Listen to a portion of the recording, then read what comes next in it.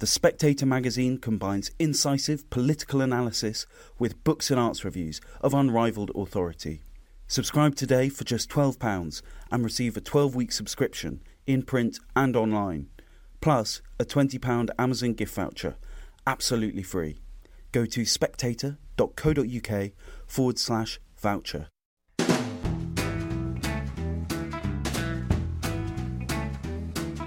Hello and welcome to the Americano podcast, a series of discussions about American politics, life and culture. My name is Freddie Gray. I'm the deputy editor of The Spectator. I am delighted to be joined today by Casey Michel, who is a journalist whose work has appeared in Foreign Affairs, The Atlantic, The Washington Post, Vox, The New Republic and Politico magazine. And he is the author of an amazingly timely book called American Kleptocracy, How the US Created the Greatest Money Laundering Scheme in History. And this book is particularly interesting on the subject of Ukraine, which, of course, is the only story that anybody wants to talk about in the world at the moment. And your book, Casey, details quite extensively the curious financial ties and very shady financial ties between Ukraine and America. First of all, I want to say, obviously, nobody wants to benefit financially out of a terrible situation like this, but you must be pretty struck that your book is more relevant than ever now.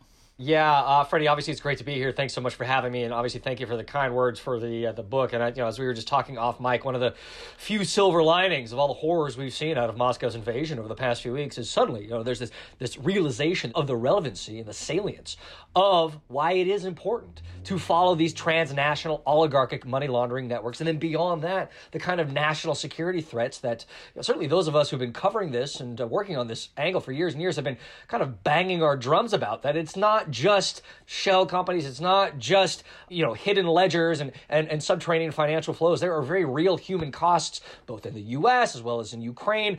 And beyond that, the broader national security threats, the broader lack of stability and elements of destabilization that we're now seeing play out in Moscow's invasion. It's horrible that it's come to this point, but I'm glad folks are finally paying attention to this. I mean, I'm talking to you from London, and it's well known that London has been a centre of dodgy Russian money coming in and being sort of laundered through our real estate property market and so on in London and through various businesses.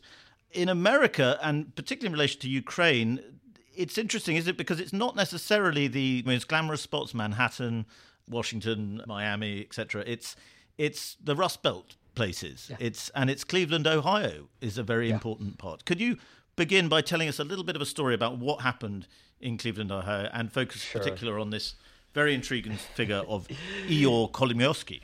Yeah, sure. No, absolutely, Freddie. I mean, this is one of the primary case studies in the book is following a Ukrainian oligarch named Ihor Kolomoisky, who listeners may be familiar with at this point. He was a Ukrainian oligarch, really a titan of multiple Ukrainian industries for years in steel, in banking, and other natural resources. And he rose to prominence, I think, most especially in the mid-2010s after the initial invasion of Ukraine by Russian forces. He actually created this militia underneath him in central Ukraine to effectively beat back Russian invaders. I mean, he was actually a pillar of Ukrainian sovereignty, Ukrainian statehood in the mid-2010s. But as a reformist government came to power after the revolution in 2014, they began looking into his books. They began looking a little bit closer into his finances. And at the time, his main revenue source was actually overseeing one of the country's biggest banks, Privat Bank, which was the largest retail bank in Ukraine at the time. And what these reformist investigators discovered is that while he was posing as this Ukrainian patriot, while he was posing as this kind of savior of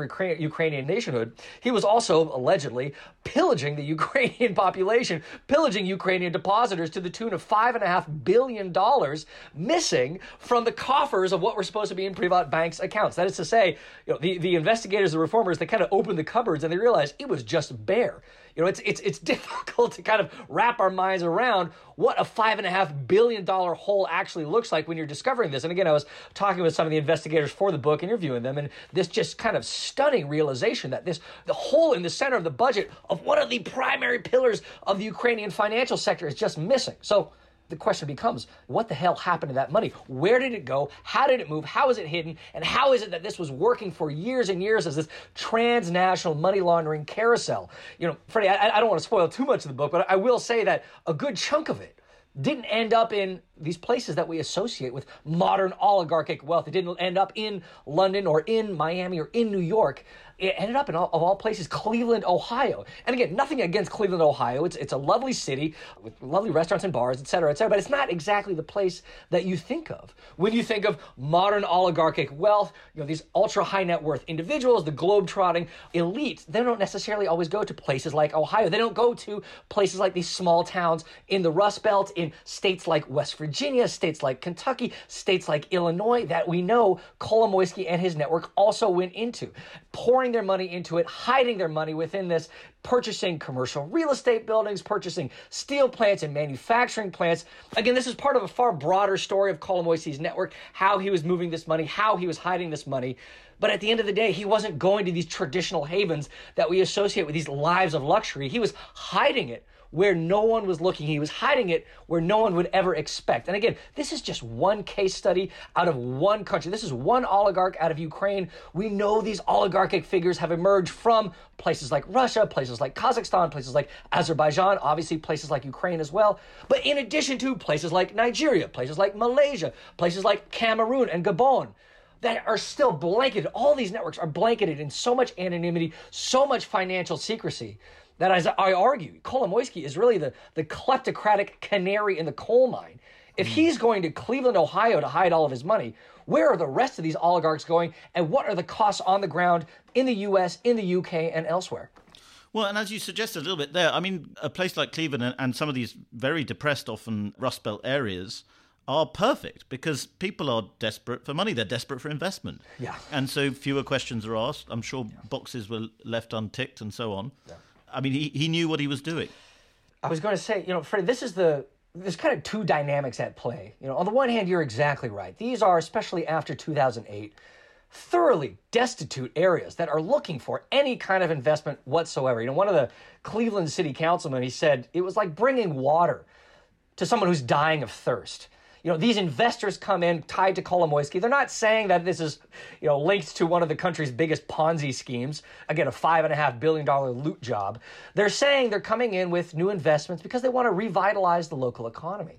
They want to bring jobs back. They want to restore that economic vitality, again, in places like Cleveland, but also all of these small towns. They come in and purchase these really economic crown jewels, these steel plants, these manufacturing plants, and say, we're going to bring the jobs back. We're going to bring these economic lifebloods back to life. And those on the ground, they can't afford to look this gift horse in the mouth. They can't afford to say no because they are just dying for any kind of investment. So you're absolutely right, Freddie. They go out of their way to welcome this money, to open the doors.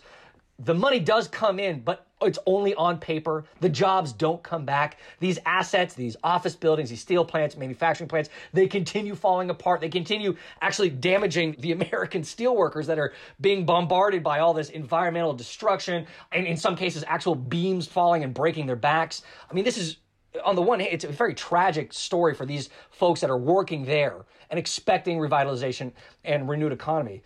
That's one part of it. The other part of it is that the American real estate sector, the broader American investment sector itself, as we've seen in the United Kingdom, as we've seen in other Western jurisdictions, they didn't have the kind of regulatory oversight to even require those on the ground to check where that money is coming from, to check whether that money is actually part of a broad $5.5 billion Ponzi scheme, whether it's part of any of these oligarchic networks. We've had in the United States this 2-decade-long exemption for American real estate, for residential real estate, for luxury real estate, as well as for commercial real estate, a 2-decade-long exemption from any kind of basic anti-money laundering due diligence, any basic anti-money laundering requirements.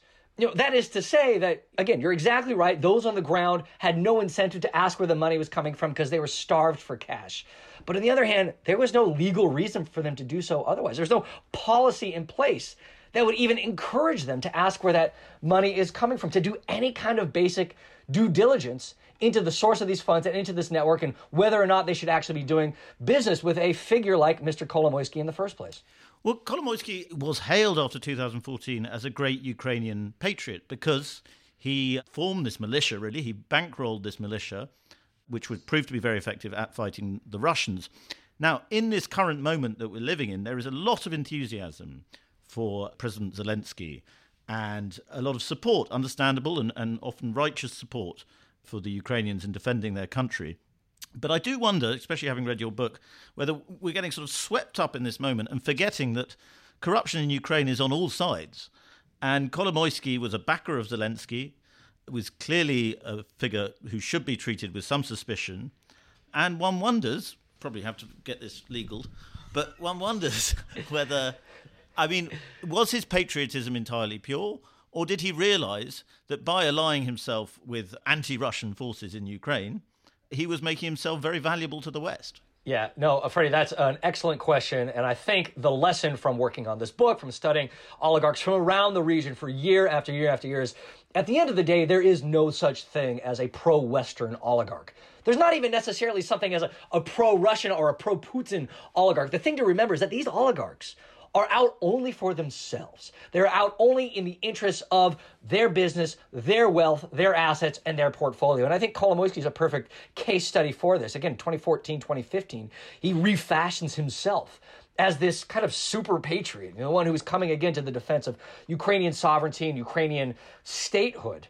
I didn't include this in the book because it was too recent to report, but what we saw just a few years ago is he actually has now refashioned himself yet again as these investigations continued, as things like the United States sanctioned Kolomoisky directly. He is now publicly in favor of repairing that breach between Moscow and Kyiv and bringing Ukrainians and Russians together once more. I don't have the direct quote in front of me. I'll have to paraphrase, but he had this interview with the New York Times 2 years ago where he said, NATO needs to be quaking in its boot. It is going to be soiling its diapers as soon as the Russians move in, and Ukrainians need to understand that we belong with Russia. So again, I don't have the direct quote in front of me, unfortunately, but he likes to use all of this colorful language to make his point. But all of that is to say, he is more than happy to turn to whichever patron he thinks will support him, support his assets, and support his network and portfolio. And as soon as the Ukrainian investigators began their investigation, or reformers began their investigation, as soon as the Americans followed suit and other partners elsewhere, he was more than happy to turn his fortunes back to Moscow. And it's going to be very, very interesting to see what he does in the coming days and weeks as Russia's invasion continues. I just wanted to mention one other thing. You were exactly right about his relationship with President Zelensky before the presidency. And I do discuss this in the book. Kolomoisky was the benefactor of the TV station. He was the owner of the TV station that launched Zelensky to prominence. Now, by all indications, the two have had a falling out over the last few years as Zelensky has pursued more oligarchic investigations and more pro-transparency reforms. It hasn't been enough. The Americans, I can certainly tell you, have been less than enthusiastic about the fact that there's still no formal investigation into Kolomoisky.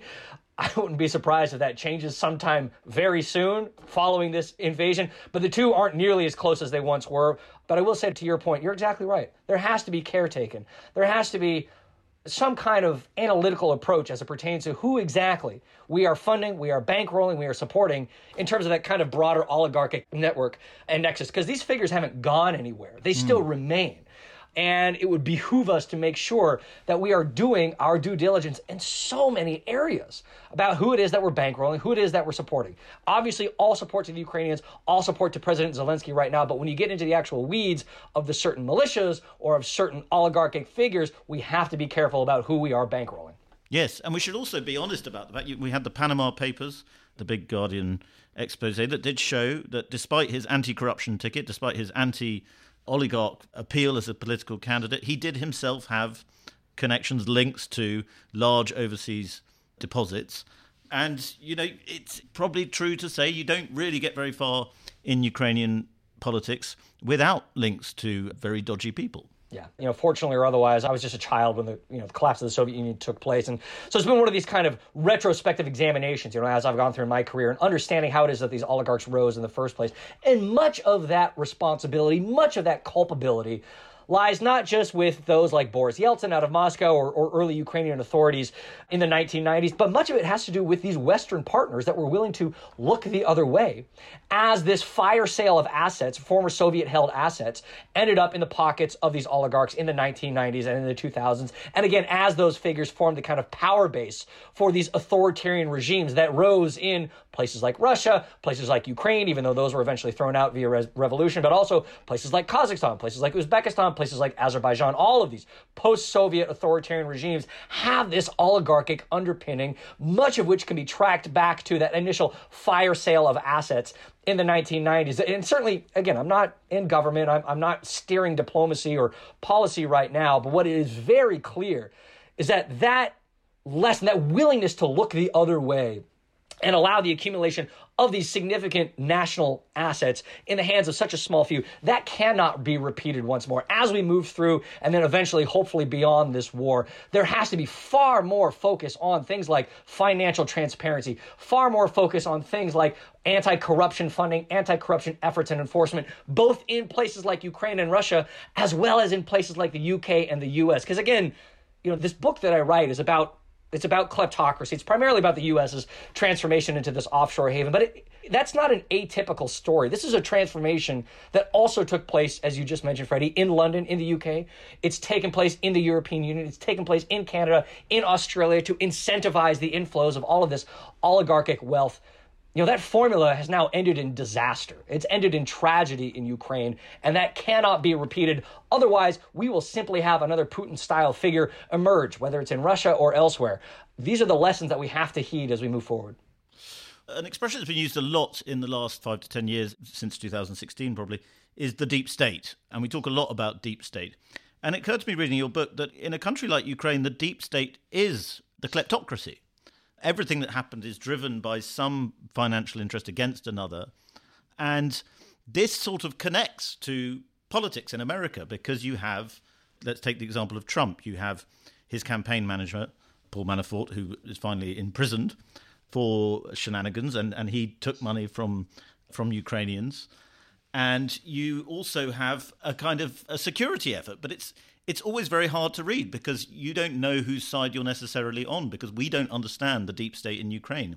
And a Western politician, someone like Lindsey Graham, just to pluck a name out of thin air, he's not going to understand the dynamics of Ukraine, is he? No, I would suspect that Lindsey Graham, who has been a little bit less than, shall we say, secure in some of his tweets recently, may not have the best understanding of on-the-ground realities in Ukraine. Now, you're exactly right, Freddie. What we've seen out of Ukraine, similar to what we've seen out of Russia, Kazakhstan, Azerbaijan, many of these countries, certainly Belarus as well, over the past, at least up into the mid-2010s, was the rise of this oligarchic class and then the reliance within that on Western financial secrecy tools. I was doing reporting for the book. I was in, the small city of Cheyenne, Wyoming, which, it's a lovely area. It's the capital of Wyoming, which is one of the U.S.'s smallest states. And I was standing right out front outside this small house, little single-family house in a lovely, leafy neighborhood of Cheyenne, Wyoming, knowing full well that this house was the home of dozens of shell companies that the former Ukrainian prime minister had used to move hundreds of millions of dollars out of Ukraine without anyone knowing. I mean, again, this is just one network,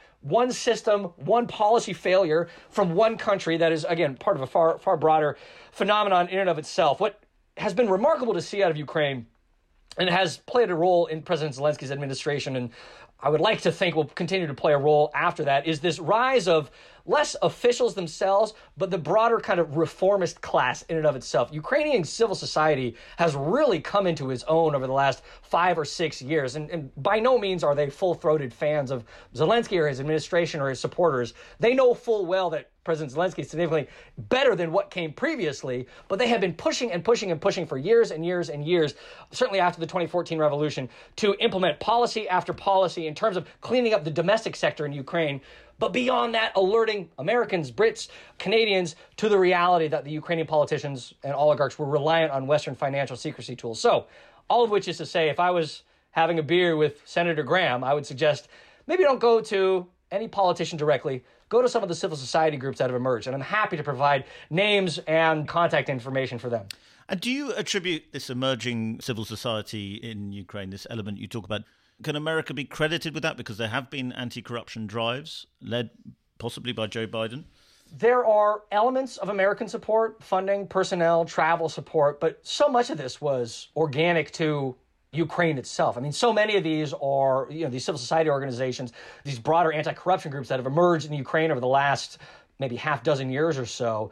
So much of them are a direct outgrowth of the successful 2014 revolution that obviously threw out former President Yanukovych, who, as you mentioned a moment ago, Freddie, was initially placed in power thanks to the help of Paul Manafort, who is still here in the United States of America. But what we have seen is really this kind of post-Soviet generation that has emerged and realized that there are far, how should I say, better ways, better avenues of governance than trying to recreate empire or trying to, gobble as many former state-held assets as possible. There are elements of this post-Soviet generation that are very clearly aligned with the broader pro-transparency, anti-corruption, at least ideals out of places like the United States. I mean, the issue at the end of the day, and one of the areas that these Ukrainian reformers have been especially effective at, is holding American officials' feet to the fire and forcing American officials to understand how American shell companies, American anonymous real estate purchases, anonymous American private equity investments, and high-end artwork purchases, et cetera, how all of that has incentivized the rise and entrenchment of this oligarchic class. And again, not just in Ukraine, but elsewhere throughout the region, really forcing American officials to sit back and realize that, American officials can be a little preachy at times and saying you need to clean up your mess over there. What these Ukrainian reformers have been especially effective at is realizing that mess doesn't exist in one country. That corruption is not remaining in one country. It relies on American financial secrecy tools, American offshoring networks, and God knows it would behoove American officials, as we have seen in recent months, to finally begin addressing that domestic creation of our own that has allowed for the flourishing and flowering of all these oligarchic networks around the world. Well, and it also creates a great deal of cynicism. I was in Ukraine last week and I spoke to quite a few Ukrainians, and they are very cynical. Talking to a Brit, they were very keen to be pro-British, I think, but I think they were just being polite. But they were very cynical, or a couple of them were very cynical about America. And you can see where this cynicism comes from, because after all, the money that's being stolen from them is ending up in places like Cleveland. Yeah. No, I don't blame them for that cynicism whatsoever, Freddie. If I was Ukrainian and I was watching these oligarchs spend years and years looting health budgets and education budgets and infrastructure budgets and moving that money into the United States of America, I would be as cynical as the rest of them. I mean, hell, as an American, I'm as cynical as the rest of them, I suppose. And again, this gets back to what I was saying, why they have been so effective thus far in terms of highlighting less the kind of corruption as it's existed in Ukraine and more the responsibility and culpability of places like the United States of America, and finally awakening American officials to the fact that there is so much that can and should be done right here in the United States. I don't think it's any surprise, Freddie, that over the last year, and especially over the last few months, Washington finally seems, both the executive branch, both the White House and Congress, finally seems to have kind of sunk in this responsibility that the U.S. itself has created this broader kleptocratic mess that Ukrainian oligarchs, among so many others, have taken advantage of. Finally beginning to address the kinds of pro-anonymity policies and pro-kleptocracy policies that American real estate and American lawyers and American private equity managers and auction house managers and luxury goods providers, all these different elements of financial secrecy networks and oligarchic networks, all those Americans who are taking a slice of this oligarchic wealth to move and hide this money. Finally, it seems like Washington, as well as, frankly, London in the last week, is waking up to the reality on the ground that there's so much work that should be done at home before you can go to partners in Ukraine and finally say, okay, we've done our job, now you do yours. Yes. And I mean, particularly for Joe Biden, who back in 2014 was tasked with cleaning up corruption. And, it's hard to raise this point without being accused of peddling a Fox News talking point. But, he was himself compromised by the fact his son, Hunter Biden, had a job, very well-paid job, with Burisma, which was a mining giant, whose leader, never proven, I think, but whose owner was accused of corruption. Yeah, no, this is and I've written on Hunter Biden's offshoring networks and his recent turn, especially into becoming supposedly talented artist, and what that tells us about the financial secrecy of the art world, and all the lack of anti-money laundering policies therein. This is part and parcel of why it's been so difficult for Western jurisdictions and Western diplomats to go anywhere in the region, to go to Ukraine, to go to Russia, to go to Kazakhstan, and with any kind of convincing position say you need to clean up your domestic mess and your oligarchic mess in your country. I mean, I can't name you the former politicians, whether it's Gerhard Schroeder out of Germany, frankly, whether it's Tony Blair out of London and his work as an effective speechwriter for the Kazakh dictator after Blair left office. I mean, you see example after example after example of Western politician or Western family member or beyond that shell company provider or lawyer going and freely offering their services to these dictators, to these oligarchs. You know, there's this notion, certainly a quaint notion, at least in the U.S., that the best thing to stop these figures from working for oligarchs and regimes elsewhere to launder their money, launder their reputations, the best thing is not legislation, not regulation, but shame, right? This was the idea for many years ago, the creation of the U.S.'s initial lobbying transparency requirements. If you were working for a foreign regime, you'd have to disclose who you're working for, and you would be shamed into no longer working for them. And boy, Freddie, I tell you, I don't know the last time I've seen shame work as an effective device for anyone in the U.S.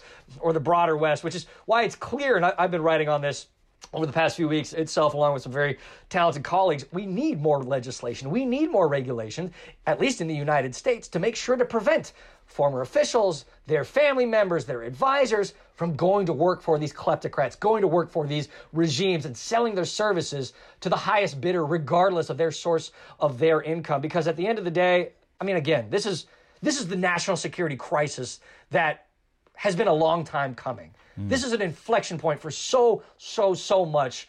And, you know, obviously I'm grateful we're having the conversation today and listeners are being made more aware of the linkages between Western financial secrecy tools, beyond that, former Western officials, you know, whitewashing these regimes as well, and what we're now seeing on the ground with a kleptocratic dictatorship out of Moscow doing whatever it wants to, thinking it can accomplish whatever it needs to in terms of military expansionism and death and destruction in places like Ukraine. And I can only hope that we finally begin implementing some of these reforms that have been long overdue and finally learn some of the lessons and the linkages of how it is that we got here. It wasn't just Ukraine. It wasn't just Russia. It was this broader transnational kleptocratic mess that so many in the West happily created and profited from. Well, and so to achieve that shame, if achieve is the right word, you need transparency. And for transparency, you need, media doing its job properly. And a lot of the time in the last decade, 2 decades, that's been quite difficult. Particularly, we know a lot about British libel laws are used often to keep stories quiet.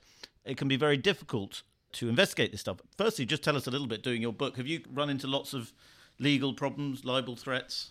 I am incredibly blessed for so many reasons to be an American, to be writing for primarily American audiences, to be using an American publisher, and to be describing so much of the phenomenon taking place in the U.S. Obviously, the U.S.'s First Amendment protections for journalists, the rights of a freedom of the press that I know full well other jurisdictions, such as the United Kingdom, are not able to enjoy nearly as much. You know, all that said, Freddie, you're exactly right regarding the explosion of legal threats against British investigative journalists covering these oligarchic figures out of Ukraine, out of Russia, out of Kazakhstan. I'm sure you saw just last week the Financial Times' very talented investigative journalist Tom Burgess taken to court by a series of Kazakh oligarchs, right? We're not even talking about Russians at this point, to say nothing of what other journalists like Catherine Belton, who's covered Putin's rise, had to deal with from lawsuits from oligarchs like Roman Abramovich.